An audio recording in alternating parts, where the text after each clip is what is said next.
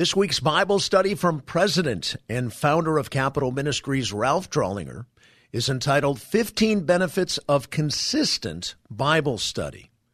Our introduction.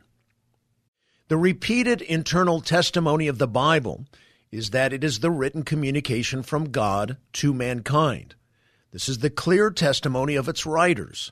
In 2 Timothy 3:16 through 17, Paul states, "All Scripture is inspired by God and profitable for teaching, for reproof, for correction, for training in righteousness, so that the man of God may be adequate, equipped for every good work." In 1 Thessalonians 2:13, he states similarly, "For this reason we also constantly thank God, that when you received the word of God, which you have heard from us, you accepted it not as the word of men, but for what it really is, the word of God, which also performs its work in you who believe." In 2 Peter 1:20 through 21, Peter states, "But know this first of all, that no prophecy of Scripture is a matter of one's own interpretation, for no prophecy was ever made by an act of human will, but men, moved by the Holy Spirit, spoke from God." Thousands of other passages attest to its godly origin. What are some practical benefits from a habitual lifetime of study? This week, let us examine some of those. My hope is that, as a result, you will gain a greater conviction to diligently study the Word of God and develop a habit for a lifetime. The 15 benefits. A, it will assure you of your salvation. Romans 10:17 states, "So faith comes from hearing, and hearing by the word of Christ." Saving faith comes from hearing the message about Christ. The unadulterated gospel message is codified in the Scriptures. Without the Word, how would you know for sure if you're saved through faith in Christ alone? We would be lost in various opinions. B, it will teach you. 2 Timothy 3:16 through 17, all Scripture is inspired by God and profitable for teaching, for reproof, for correction, for training in righteousness, so that the man of God may be adequate, equipped for every good work. It is the Bible which contains the total truth necessary for living. It is the basis for one's confidence in the standards of right and wrong. There are other sources of truth in the world, but there certainly is less than that of Scripture. You can be certain that what you are doing is right when what you are doing is based on God's Word. C, it will guide you. Proverbs 6:23, "For the commandment is a lamp, and the teaching is light, and reproofs for discipline are the way of life." Psalm 119:105, "Your word is a lamp to my feet, and a light to my path." The words commandment, teaching, discipline, lamp, and light are descriptors of God's Word. Like a flashlight on a dark night, it will keep you from stumbling down the path of life. You can walk with surety when what the Bible has taught you guides you. D, it will counsel you.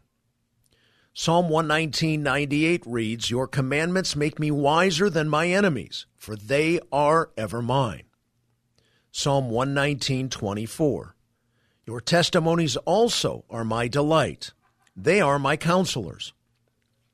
Unlike other political operatives, the public servant who follows Christ and cherishes His Word can be consistently correct in the decisions he makes both in his personal life and on the positions he takes on government policies. I once heard a new presidential candidate say that he thought religion was good for his personal life, but that it does not necessarily inform his policy decisions. How sad, I thought to myself. Learn and hold on to God's principles. They are unfailing, unchanging, and always correct for every area of your life. Remember that you live to please only one person, your Maker, who has revealed Himself to you in His Word, and whom you will face in the day of judgment. Allow Him to counsel you every day you live, in every area of your life. E, it will restore you. Psalm 19:7, "The law of the Lord is perfect, restoring the soul. The testimony of the Lord is sure, making wise the simple. This passage means that the teachings of the Lord will turn back your soul. Said another way, God's word is the power to revive the inner man and strengthen you in times of despondency. It will make you wise and learn from mistakes, so you will not repeat them over and over again. F, it will warn you. Psalm 19:11 reads, "Moreover, by them your servant is warned. In keeping them there is great reward." The word "them" refers to the Scriptures. Most of the problems we face in life are self-induced, directly related to our ignorance or willful disobedience to scriptural principles. To know Scripture intimately is to inform and bolster your conscience so that in times of temptation, you will be strong enough to do what is biblically correct. If one prioritizes the time to place Scripture in his mind, the Holy Spirit will be faithful to use it to warn of danger, to convict. You will be spiritually stronger to not sin if you have a consistent habit of Bible study. G, it will nourish you. 1 Peter 2:2, like newborn babes, long for the pure milk of the word, so that by it you may grow in respect to salvation. Revealed in this passage is the formula for growth. There is no consistent growth without a consistent intake of biblical nourishment. Do you long for the pure milk of the word?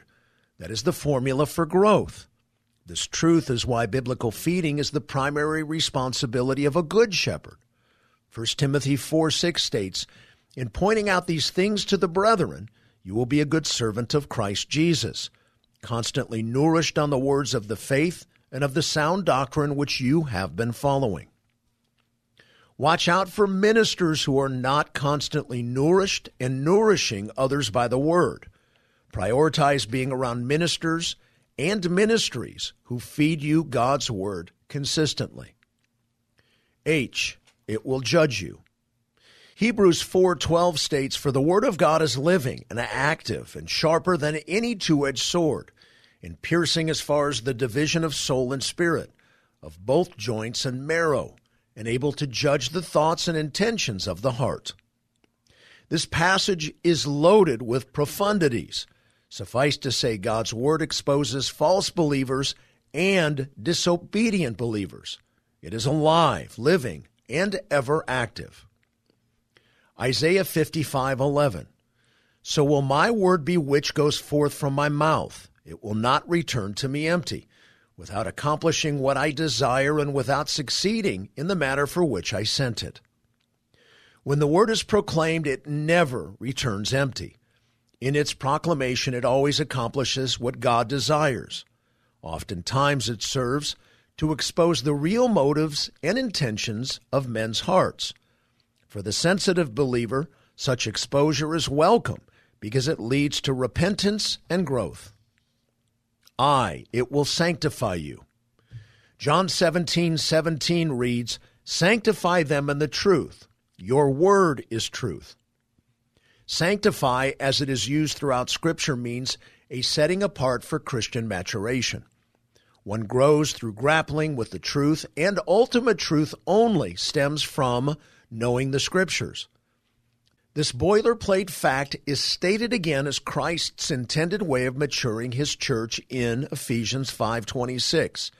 It reads, "That he might sanctify her, having cleansed her by the washing of water with the word." J, it will free you. John 8:31 through 32. So Jesus was saying to those Jews who had believed him, "If you continue in my word, then you are truly disciples of mine, and you will know the truth, and the truth will make you free." True believers always hunger to be obedient to the word. The Greek word for disciples, mathetes, means more than followers.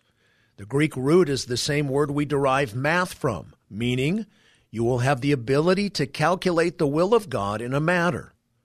True believers always want to know more about God and want to be obedient to him and discern, calculate his way in their lives. Conversely, if one has no desire for learning the word and being obedient to God, then one is fooling himself into thinking he is saved when the biblical evidence clearly indicates he is not. Cross-reference 2 John 1:9. What results? The truly redeemed have a deep-seated sense of sheer freedom from the weight of sin. K. It will enrich you.